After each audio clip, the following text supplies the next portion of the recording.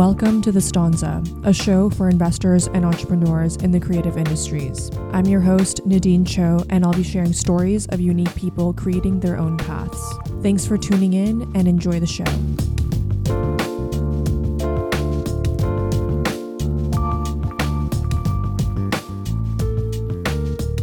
Today's guest is Hayley Mack, founder of Scent London, a boutique candle brand that has partnered with Elton John and Selfridges, StockX, Nando's, Adidas, Lush, Barbie, and the list goes on. I met Hayley in Milan, and despite all her recent success, she struck me as the definition of quiet confidence, and this is a quality I really find admirable in entrepreneurs. We chat about brand storytelling and the power of relationships to get the right visibility for a new brand. Her story is so inspirational, and I know there will be several gems that any creative entrepreneur can take away. Presenting ideas is a crucial skill for all entrepreneurs and investors. Whether you're crafting a pitch deck to investors or to clients, running a team meeting, or creating a website to convert new customers, Gamma is the perfect tool powered by AI to make it easy to create presentations. You can ask Gamma's AI chat function to create a first draft based on your audience and objective, and you can easily format the presentation to suit your needs. It's a huge time saver, and I cannot recommend it enough. You can also track engagement and views to see who's looking at your presentation and how much time they're spending on each section. Really, really valuable. Gamma is free to try, and I will leave a link in the show notes. Now back to the episode. Hi, Hayley. Welcome to the Stanza podcast. Hi, Nadine. It's lovely to be here. Thank you for having me. Let's dive into your story, because I remember you telling me that you started Scent London after you were furloughed during the pandemic. So tell me what was going through your mind in those moments and how that led you to start making candles. A lot of my career, I've always been surrounded by creatives, working with agencies, within big brands, videographers, photographers. And I think that element of what I was doing was taken away and, stricken from my identity overnight due to the pandemic. So I was really left with, a lot of time at home. I took to the hobby of candle making, and I just really enjoyed doing that at home in my spare time. And I think, the first attempts were awful. They gradually improved. But during this time, when the whole world was on pause, I really took this time to, educate myself on the candle market and research what sustainable materials can be used to ensure candles are 100% natural and ethically made. And from that, moments later, it feels like Scent London was born. And you mentioned that you were doing a lot of creative work. What exactly were you doing before Scent London, and how did that help you build your brand? Previous to Scent London, I've always worked in brand marketing for the last 12 years. So I've had the privilege of working at some really big brands such as Monster Energy, looking after their global music partnerships, whether that's predominantly, with talent or with brands and festivals all around the world. Formula One, I did a lot of their VIP and talent. Invites to races and lifestyle partnerships with the likes of Bathing Ape. So very much worked in brand marketing on the creative side, predominantly in sport, music and entertainment. I even had a stint of working in Dubai for 4 years at a big venue called Blue Marlin, which you probably recognize from Ibiza. But it was a lot of varied roles, whether that be, working on big 360 campaigns, PR and communications, social media management, talent partnerships, brand partnerships, executing those physically and digitally through media campaigns. So that kind of varied, I suppose, history of my career really helped me formalize a brand and steps that you need to implement in the early days. All of that kind of knowledge and experience, which I was fortunate, to have throughout my career. It was kind of like this big potion to create something of my own, which I never actually dreamt that I'd have my own brand. I kind of always thought that it would be an agency that I had where I kind of used my consultancy as a marketing expert to help other brands. But luckily, I was furloughed. I had that time at home and started experimenting with candles and really just, went for it. I want to dive a bit deeper on your placement strategy, because it seems like, you're competing in a sea of candle brands, right? Mm-hmm. But the way that you're able to stand out is by clever placement. Mm-hmm. And I want to talk a bit more about how you go about asking for these partnerships and what that process is there. And I'm sure your previous background working for those massive brands definitely gave you a leg up. But what are some of the best practices and etiquette that you're mindful of when you're approaching these types of collaborations with these really high profile brands / people? I think just to back kind of a few steps here, more about, Scent London and how we're kind of different from any other candle brands, is I positioned the brand, and I did quite early, as a unique candle collectible. So what I always say, and what gets people really excited, is that we've created this lane of our own where we're somehow floating between the lifestyle kind of adult toy collectibles, Kors, Medicom, and then your luxury candles like your Le Labos, your Diptyque. But we're giving people, these additional elements to kind of homeware that are collectible and, functionable as a candle as well.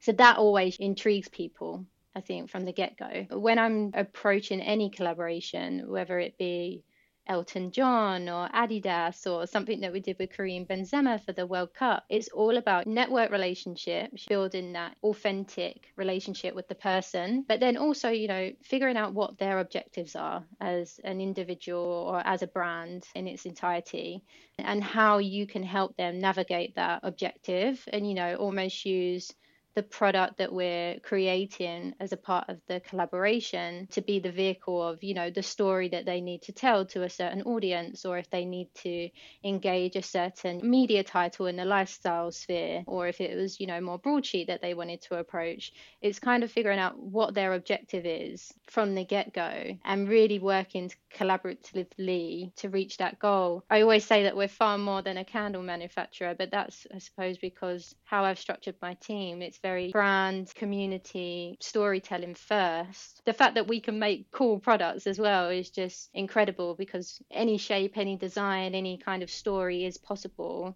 And we're always looking to work with brands and collaborate with talent. And we always push their creativity as far as we can go. Often we get approached, with brands saying to us, can you do our logo as a candle? And we're like, we can, but let's dig into a bit of a story. Let's tell your consumer something that they don't know through the visual kind of impact of this product that we're going to create. Pushing boundaries with people's creativity, giving them options in terms of collaborations is valuable to them, I suppose, because you're making them think outside the box. I would say key thing, always is relationship building. Often I go into these calls with brands where they've approached us with no sales technique. It's really just about being creative and opening up a brainstorming session so that they can leave, mull it over, and then come back with this amazing idea that they're passionate about, not that we're trying to sell them. And then thirdly, it's about the objective. It is definitely all about fulfilling an objective. And I think the reason why we've had so much success, even the Tanqueray partnership that we did, there were so many people within the Tanqueray brand team that had different objectives. So we had obviously like the global brand people that wanted to fulfill, talkability of the brand and positioning within the luxury market.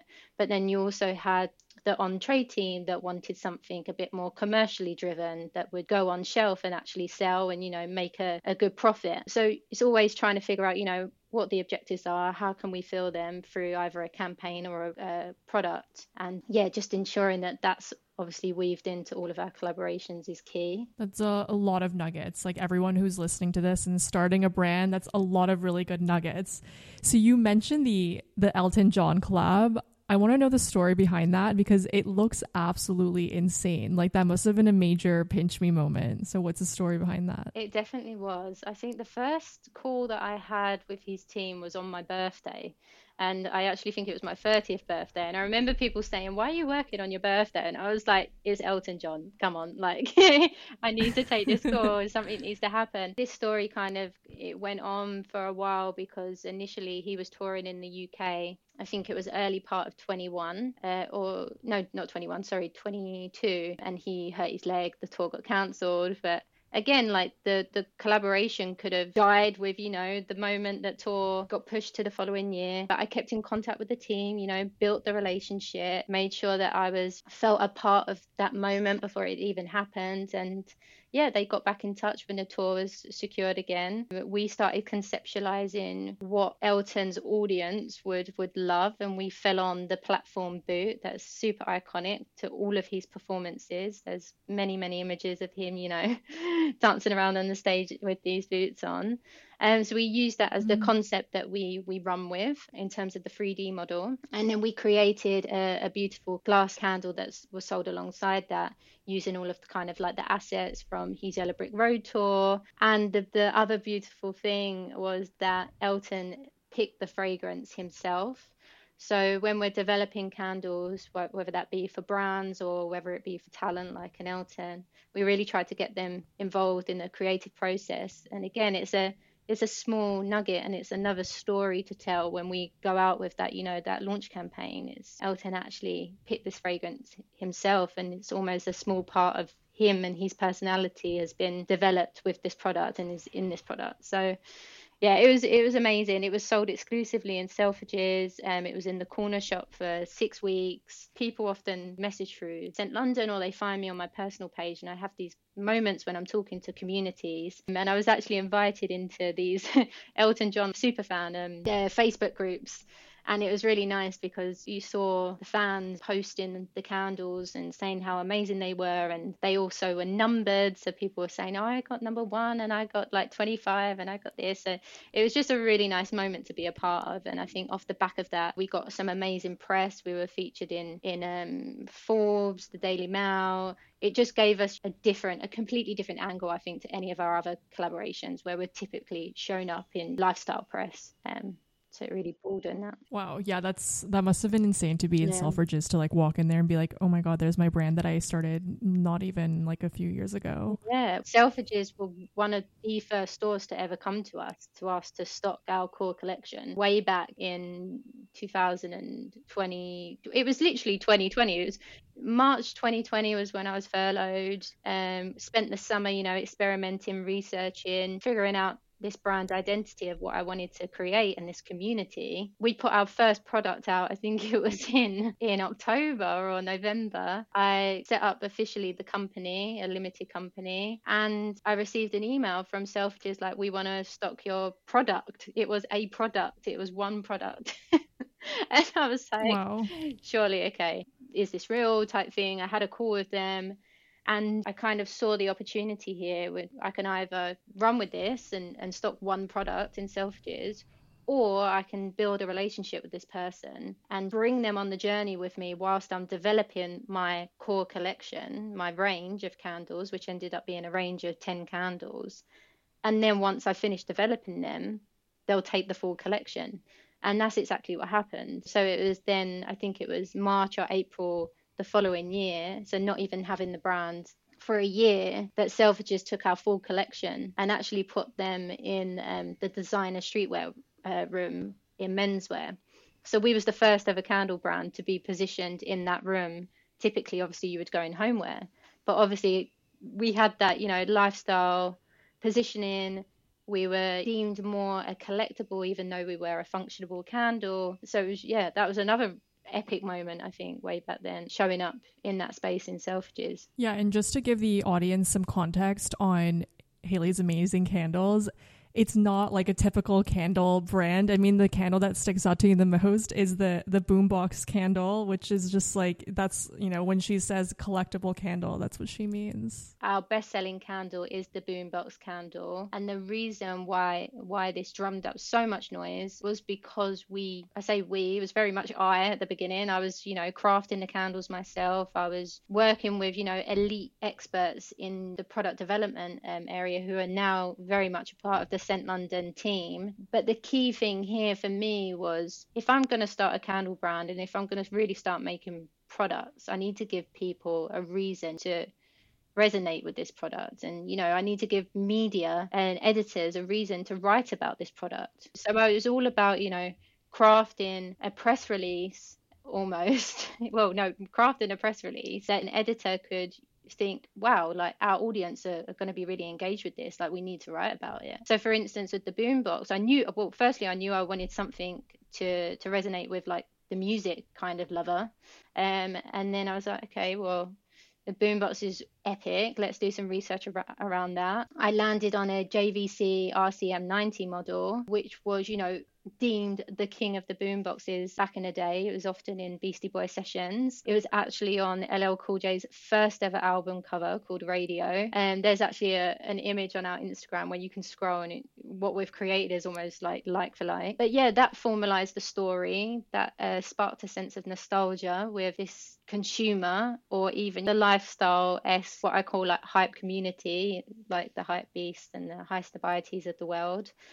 And yeah, that was really where the collectible, concept candles, I call them sometimes, were born through that initial project. And then I think once that kind of clicked in my head, it was like, okay, well, I can create a product. It's in a form of a candle that tells a story in someone's home. It allows you, when you have guests over, someone's like, wow, that's so fucking cool. But that's not any ordinary boombox. This is, and tell the story. That's what really got me excited. And that's really the thread that I kind of then weaved into everything that we do, whether that's our core collection, it's our collaborations. It's always, let's build this amazing story. Let's find this, reason of why we're working together. And then let's create this really engaging product that people, share on their socials just because it's just fucking cool. Yeah, I think this is actually super interesting what you're telling me about positioning. I think in the mid 2010s, we saw a rise of these founder-led consumer brands, like Glossier with Emily Weiss, and it was all about the founder story, and they're trying to create this narrative that they could resonate with their audience and their potential consumers. And then there's the traditional product-driven brands in the candle world, maybe like a Le Labo. It's known for their scent and their smell, but then I think what's interesting about what you're doing and what's unique is you're almost story driven, or even more audience driven, because it's always in the perspective of, okay, how is the audience going to experience my product versus oh, it's my story as a female founder, founder of a candle brand, or about the actual candle themselves. But yeah, I think that's really interesting and quite unique. Definitely. I mean, I've never really seen a candle brand before marketing in music, sport and entertainment. It's kind of a bit of a new thing. So, I knew I wanted, like I was saying, to build a brand that attracted this community, and I knew, their interests are sport, like music, entertainment. They love all these things just the way that I love them.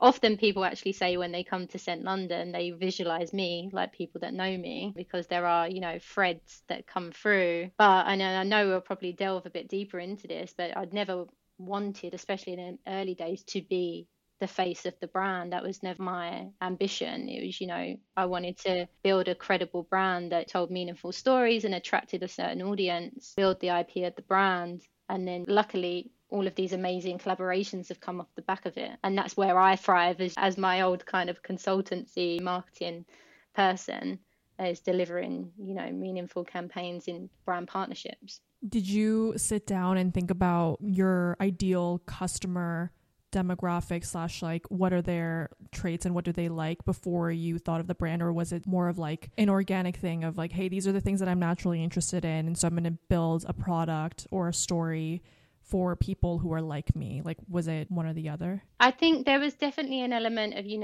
creating the product that I knew would be deemed cool, let's say, by this particular audience. But then I think, after putting that product out and creating that and crafting that and building confidence with this community, and again, I always say there's the community side of Scent London, and then there's the buyer. They're two different people. And then once we built a stance that we are now known as the 3D crazy candle creators, and then it was about how can we create other products in our line that allowed all different types of consumers to enter and buy into the product. So for instance, our bigger pieces, they take one day to craft. They really are art pieces. They range anywhere from £140 to £210.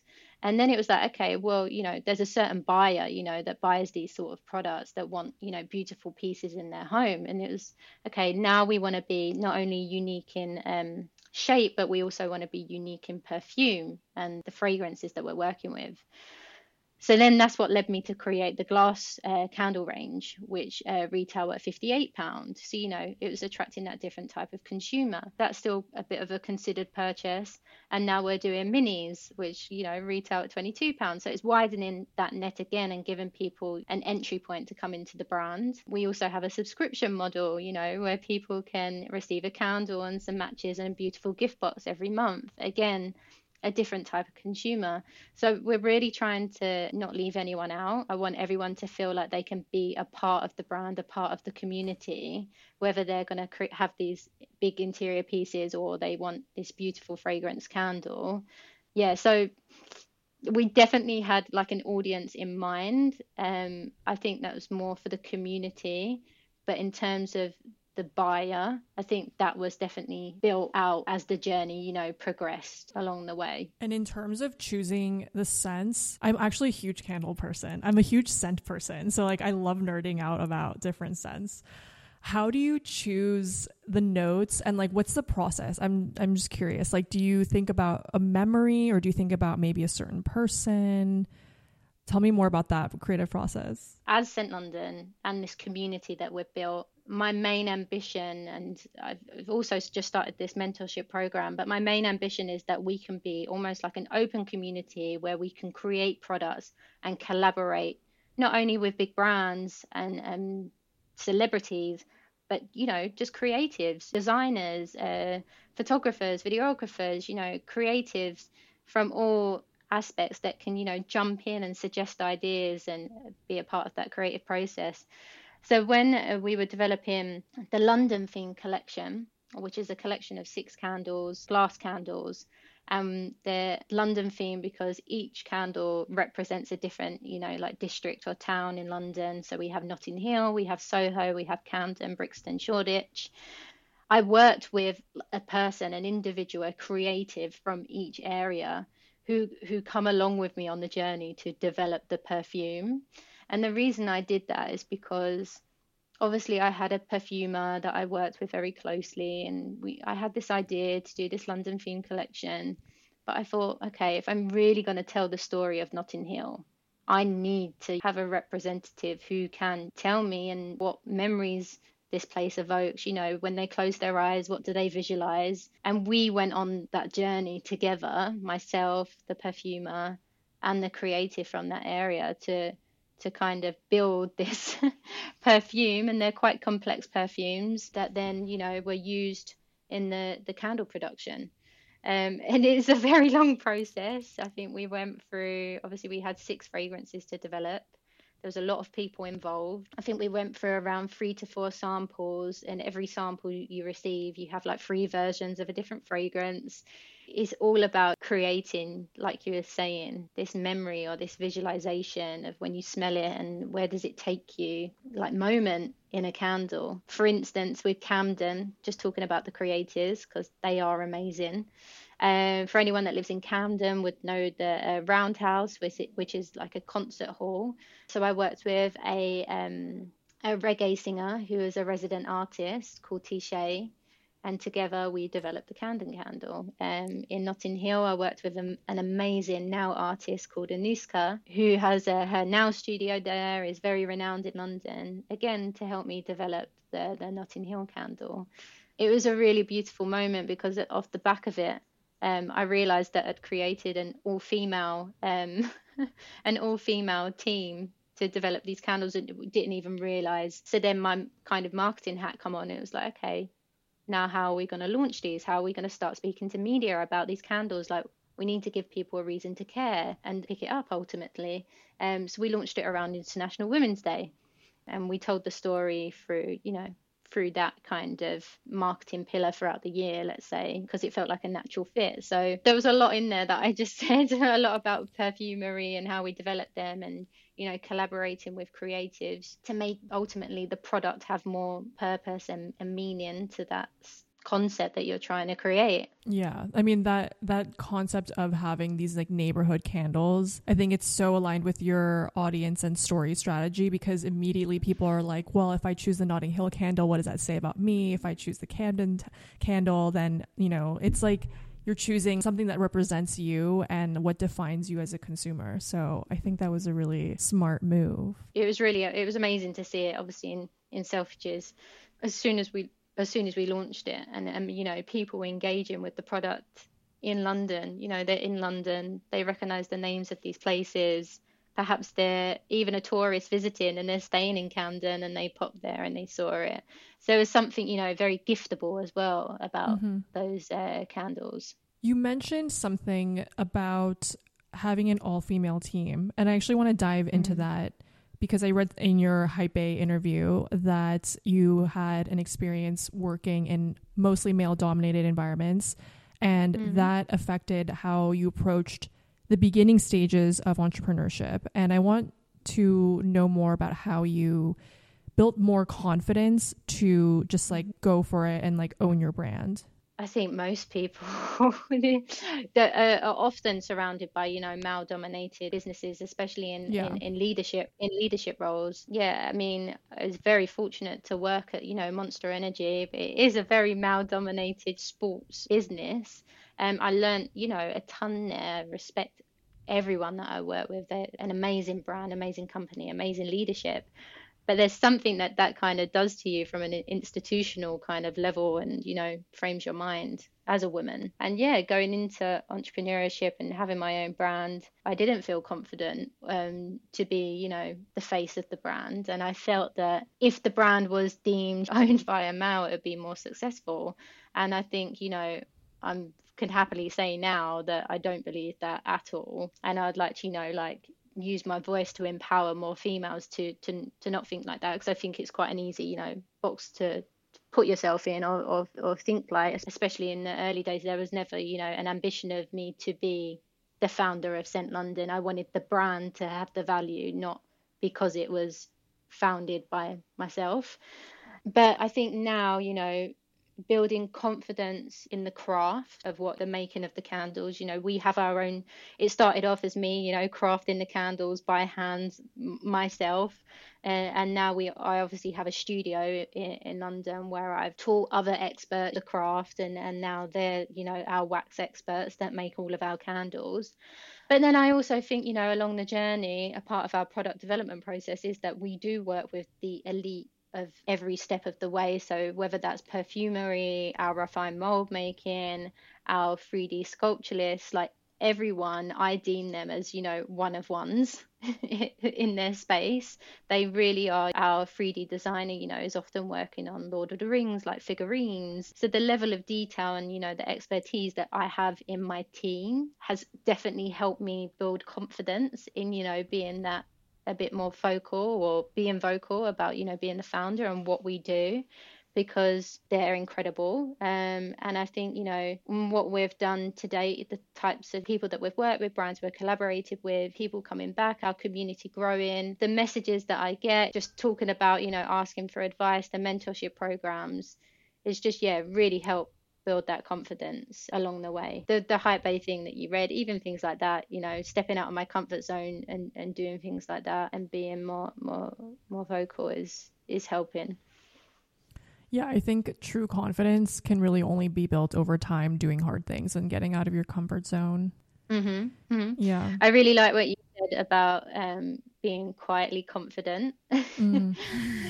um, because a lot of people do, male and female, but imposter syndrome, right? Mm.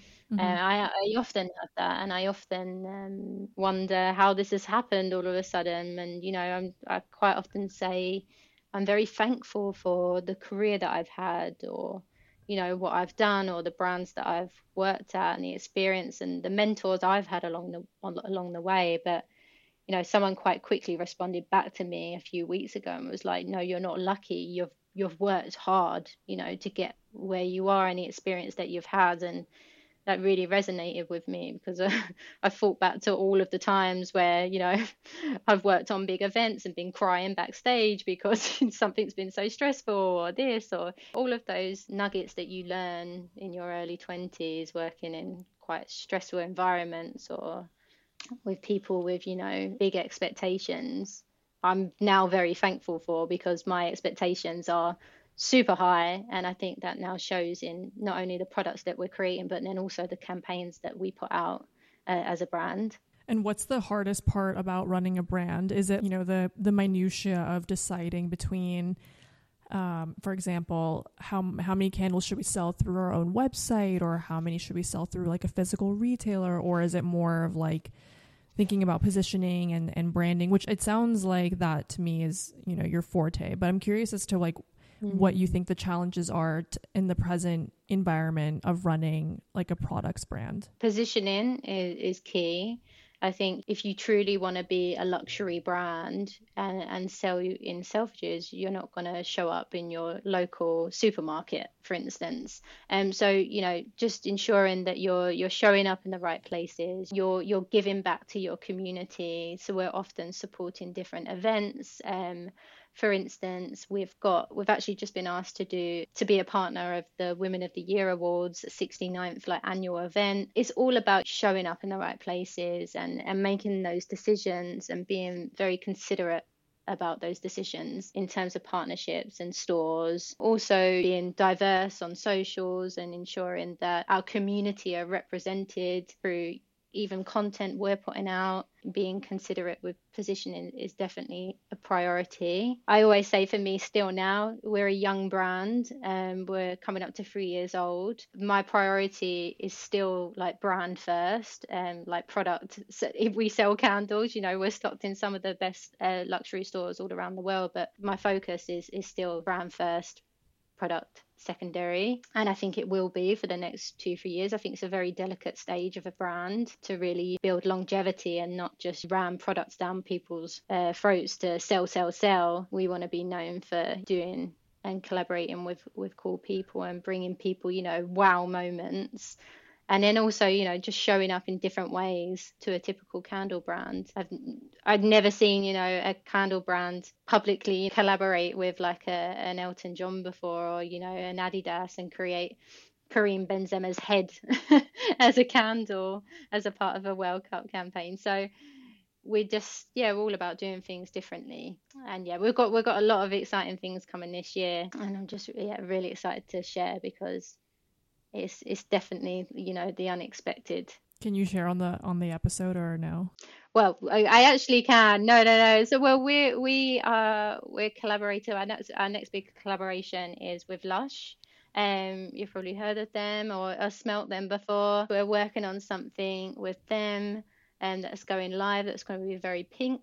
Let's just say. So there's some inspiration there. But we've got an event tonight that we're heading to, where the products are going to be showing up. So I'm sure you're going to see that soon. And then later on in the year, we are going to be developing like our first ever St. London show home, which we're going to use as the backdrop for content creation for the upcoming 2 or 3 years, where we've delved into a lot of partnerships with more kind of design and interior brands. And again, I think typically we are sport, music, fashion-led collaborations, and this really allowed us to enter a different space and ultimately speak to a different consumer, speak to different media editors, branch out a bit. So that was super exciting. I'm really like keen to share more, but it's a little bit on the NDA side at the moment. That all sounds super exciting. As a way to conclude the interview, I always ask guests if they have any advice for aspiring entrepreneurs. Don't put too much pressure on yourself to have it all figured out, I think, from the beginning.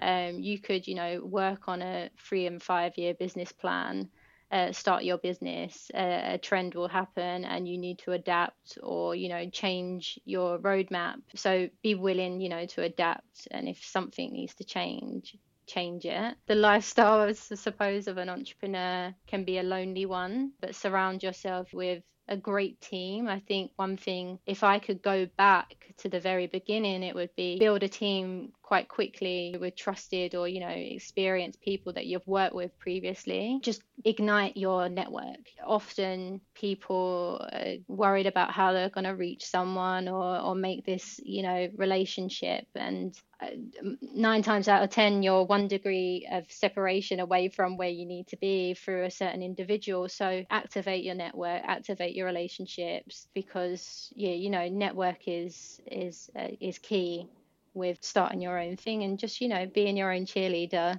Even when times are tough or you're feeling stressed, don't be too hard on yourself, because wow, it can get tough and it can get stressful and things go wrong. But yeah, you need to just stay focused. And the 6 a.m. starts and the 3 a.m. finishes for the first year, 2 years, they do pay off. So just keep focused, because it will all be worth it. And yeah, just believe in yourself. Thanks, Haley. That was such good advice. I'm going to be listening to that again, I'm sure, when I'm in the trenches. Oh, I know, yeah. We've all been there. I had one of those days today and I'm just coming out of it, luckily enough. But it's a great thing to build something that you're passionate about. And if you can turn it into your lifestyle, which I feel like I have now, no day feels like work, even though sometimes it's stressful. That's when I think you really thrive, and when things start really happening for you, it's when you can make it a lifestyle. Lovely. Thank you so much for all the wisdom you've shared about entrepreneurship and marketing. I learned so much in this conversation. Oh, thank you. It was lovely. It was lovely being on and lovely chatting to you. And yeah, I can't wait to listen back too. All right. Thanks, Haley.